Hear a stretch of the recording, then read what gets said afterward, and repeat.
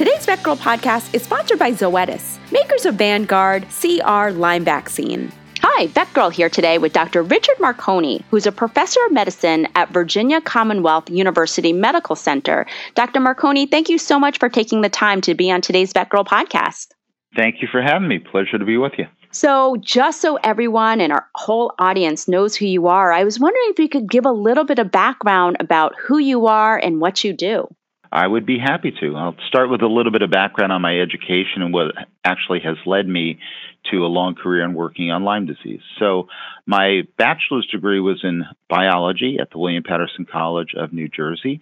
From there, I went on to the University of Montana, where I studied microbiology and biophysical chemistry and earned my PhD. And after earning my PhD, I did postdoctoral training at the Roche Institute for Molecular Biology, where I studied bacterial physiology.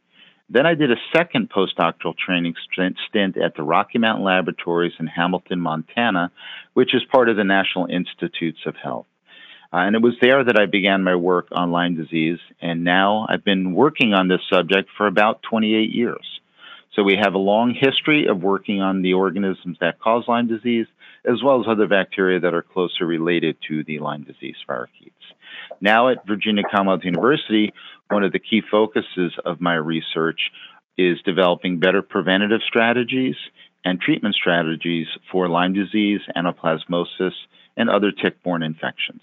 Fantastic. I know the veterinary community is very thankful for people like you, just because Lyme disease is so confusing and, it's such a prevalent disease in veterinary medicine. So thank you for all that you do. My pleasure. So I have the honor of living in every single tick-infested state: New York, New Jersey, Pennsylvania, Massachusetts, and the Boston area. And then now I live in Minnesota. And so I see a ton of Lyme disease in dogs, and I see a ton of ticks, even on myself sometimes. Do you happen to think that we're seeing an uptick in Lyme disease in dogs in North America? I don't think there's any question about the recent surge in the number of cases of Lyme disease in canines. And I would add that this is not just a problem in canines. We also are seeing a very significant uptick in humans as well. And we would speculate that that translates to other mammals, including horses. So clearly we are seeing an increase in the number of cases. That is evident by reviewing the data that the Companion Animal Parasite Council provides for us each year, which shows that so far this year we're about 10% above where we were last year. So it is a trend that is going to increase. And we also know, as you alluded to in your comment, that the tick population is really expanding. They're moving out of the areas where we had considered them to be mostly confined in the past, and they're spreading into new areas. So not only are the ticks on the move, but their numbers are also increasing. You put those factors together, and we have certainly a worrying concern, which is that the Lyme disease trend, as well as other tick-borne pathogens and diseases, will continue to increase for years to come. I think veterinary professionals can also attest to that. They're definitely seeing it in areas that they've never seen it before. Now, what are some of the most common clinical signs seen in Lyme disease in dogs versus in humans? And what's the biggest difference between those two populations of Lyme disease that you may see? Well, I think one of the key differences really just has to do with the fact that when humans become infected, they're able to articulate to us some more of the subtle or less overt clinical manifestations that they may be experiencing. For example, the fact that they simply don't feel well, they don't feel like they typically do. So there are these subtle presentations that we can pick up in humans much more easily than we can in canines. Now, of course, some pet owners are very, very good at picking up on minor behavioral differences in their animals, but that's not always the case. So as a result, sometimes we do not catch Lyme disease in canines or recognize that it's ongoing until the manifestations becomes more severe. And sometimes that can involve lameness, kidney issues, carditis, and a variety of other very significant and severe mid to late stage clinical manifestations.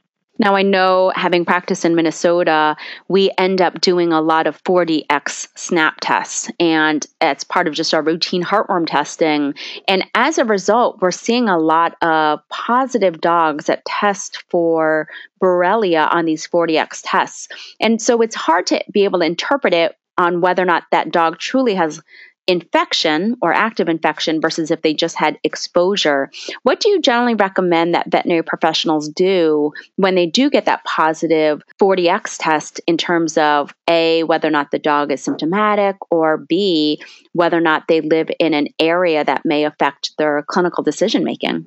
Well, I think the first thing that needs to be considered simply is that if a dog tests positive via any diagnostic test that's currently available, then you need to accept the fact that that dog is a dog that is at risk for Lyme disease. There could be no better evidence of that than seeing a positive antibody test. So when a dog tests positive, it's important to be proactive in terms of preventing additional infections from occurring in that animal, and also to make sure that the dog is properly treated. We certainly know that the antibody tests have some limitations, but they are extremely valuable tools. The SNAP test, for example, is remarkably valuable at giving a clinician an understanding of the risk of Lyme disease in canines in their particular practice area. And of course, you can always consult with information provided by the Companion Animal Parasite Council to get a broader picture of risk in canines. But there is an important point that I would like to make, and that is addresses a question that I frequently get asked, and that is, if a dog is antibody positive, does that indicate an active infection, or does that indicate exposure?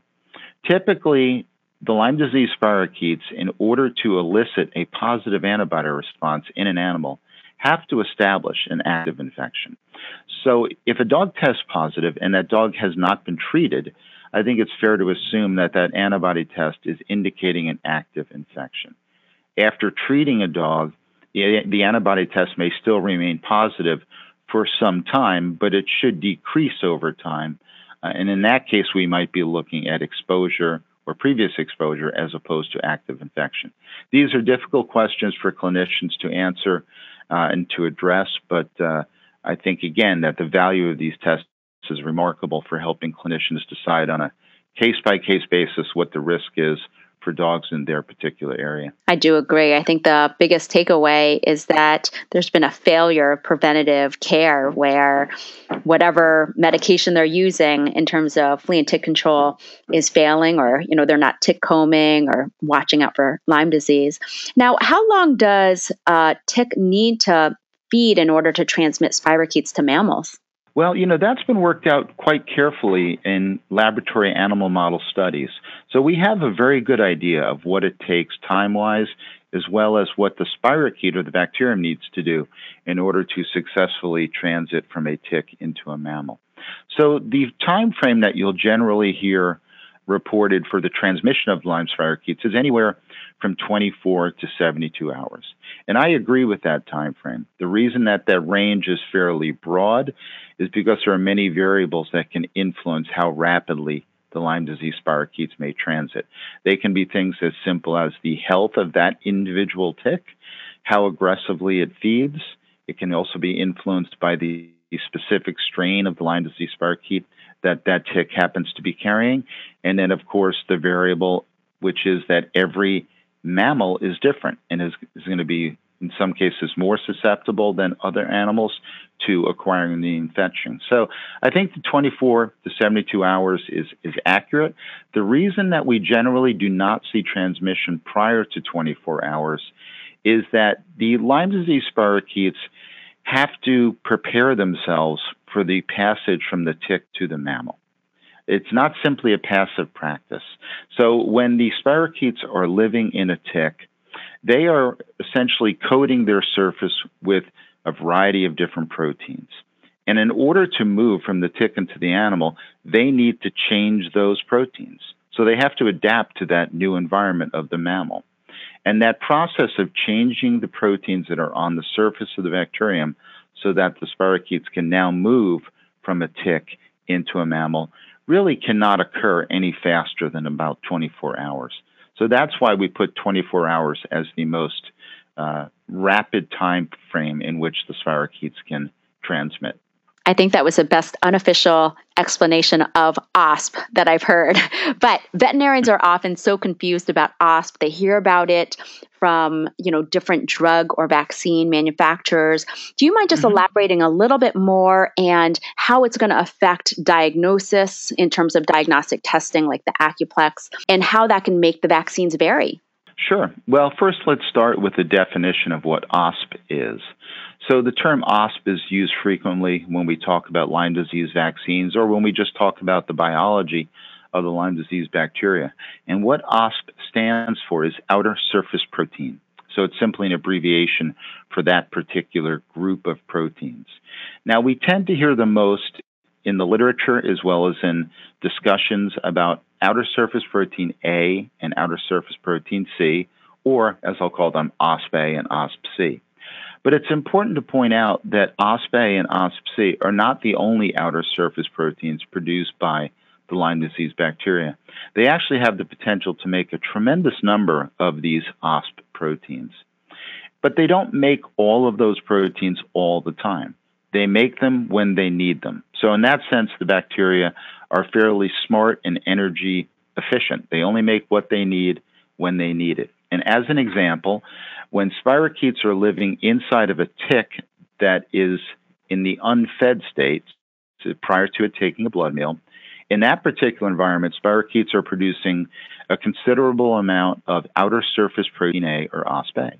So that coats the bacteria in that environment and helps protect them from what is a fairly harsh environment in the unfed tick midgut. Now, as ticks feed and blood enters into the midgut, the spirochetes have to adapt to now this new environmental condition. They no longer need OSP-A, and they will transition from producing OSP-A to producing OSP-C. And that is critical because once they can transit to making OSP-C, they can now make the passage from the tick into the mammal where they can now cause an active infection. And when spirochetes enter into an animal, they will continue to produce OSP-C at very high levels for at least a couple of months. So the analogy that I often use is that if you go outside in the coldest day in the winter versus the hottest day in the summer, as humans, we adapt to our environment by changing our coat. The Lyme spirochetes need to do exactly the same thing as they transit from an unfed tick to a fed tick into a mammal. They need to change their coat to adapt, and their coat is made out of outer surface proteins. So they change those proteins in order to survive in different environments.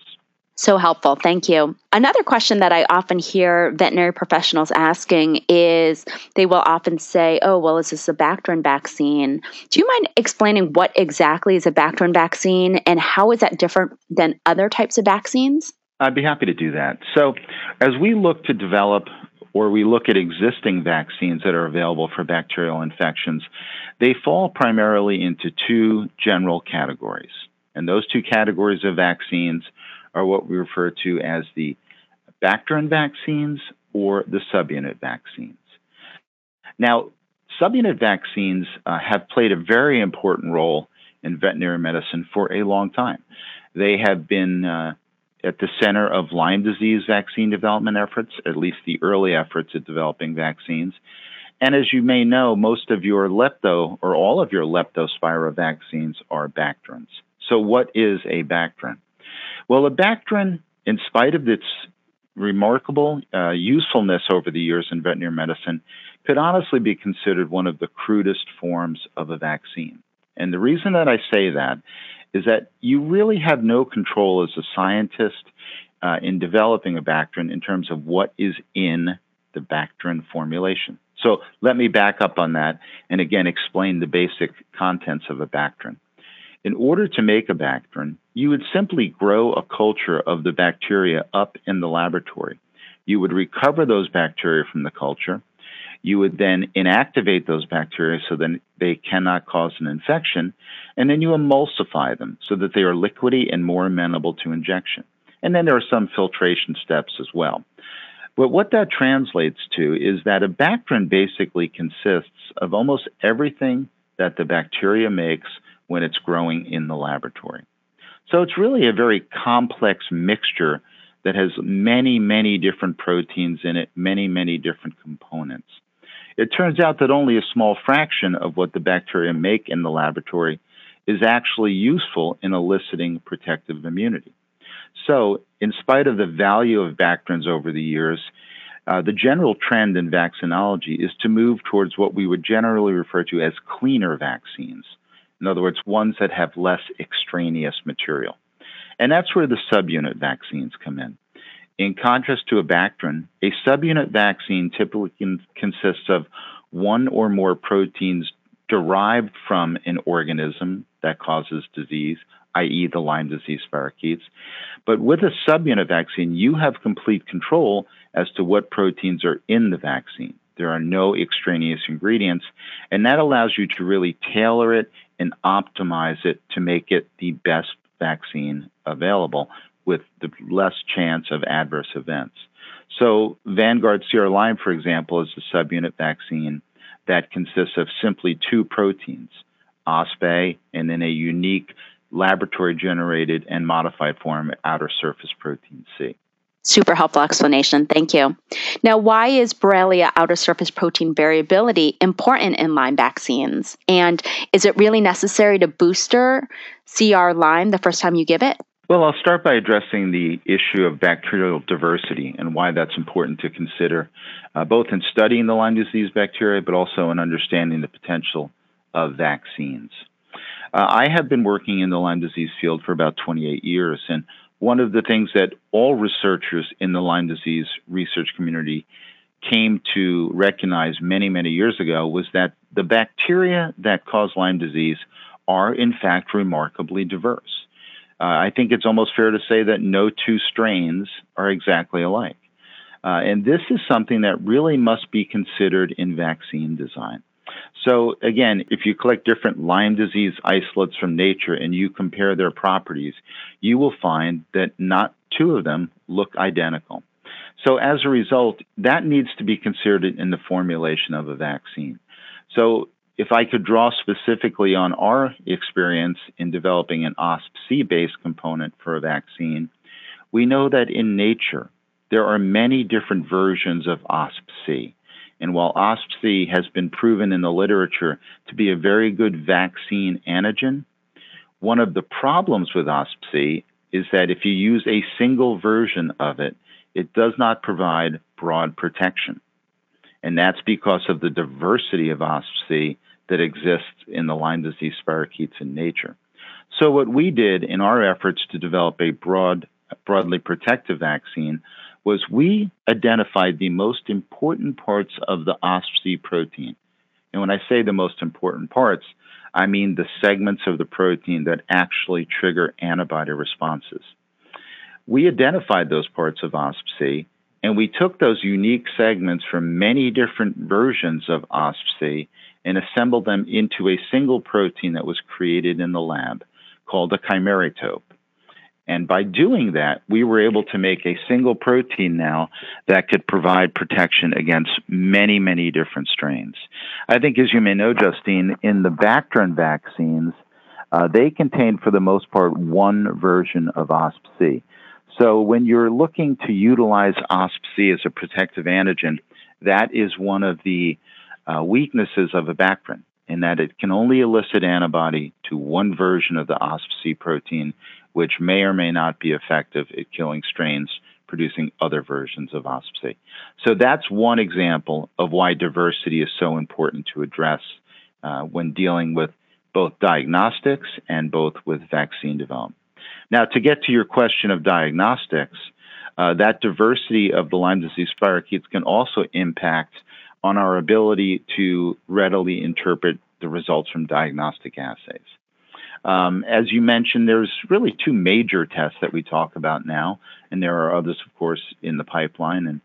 But there is the IDEX test as well as Antex test, the Accuplex test.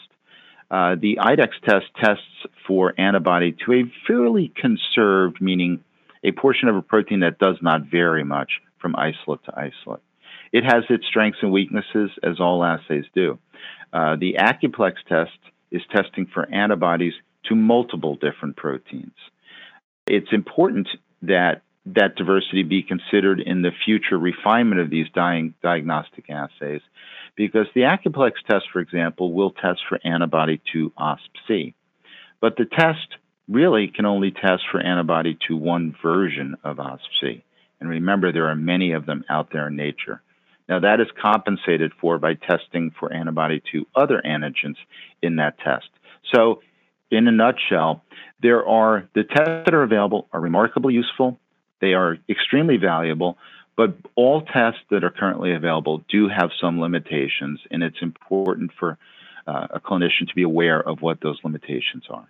Fantastic information. So when we reflect back on our patient population, knowing that the Lyme vaccine isn't traditionally a core vaccine or an annual vaccine, what are the general recommendations? Is it dogs that are hunting dogs or dogs that spend a majority of time outdoors? Is it dogs that live in certain states?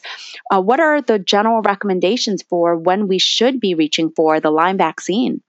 That's a great question, Justine. And the answer, I think, is an important one to think about. So Lyme disease is spreading. There's no question about that. It's not only spreading in the United States, it's spreading throughout Europe. It is moving quite rapidly up through Canada. So it's not just a United States problem. Lyme disease affects dogs from really very different parts of the world, and prevention is so key. We know that the clinical manifestations of Lyme can be quite severe, yet with a good vaccine, we can potentially prevent the potential for the development of those clinical manifestations. So what populations should receive a Lyme disease vaccine, and should it be core? I can give you my personal opinion, and my personal opinion is that dogs that are living anywhere within the eastern half of the United States, and you could literally draw that line down the middle of the country, are certainly at potential risk for Lyme disease, and as such, they should be protected. So it is often stated that an owner will state, well, my dog doesn't go outside, or my dog spends very little time outside. The truth of the matter is all dogs go outside at one point or another. They are very attractive feeding material for ticks. So even dogs that are not typically spending significant amounts of time outside should be protected. And then it follows from that any dog that spends any time at all outside is also a very important target for vaccination. So I think what medicine has taught us over the years is that there is no more cost-efficient way to prevent infectious diseases than vaccination. And we certainly have many historical references to that have shown us how effective vaccination can be. So as the risk of Lyme spreads throughout the United States, it's important to be ahead of the curve and prevent Lyme disease before it becomes a truly major problem in your particular area. So I do believe that Lyme vaccination should be part of the core vaccine protocol.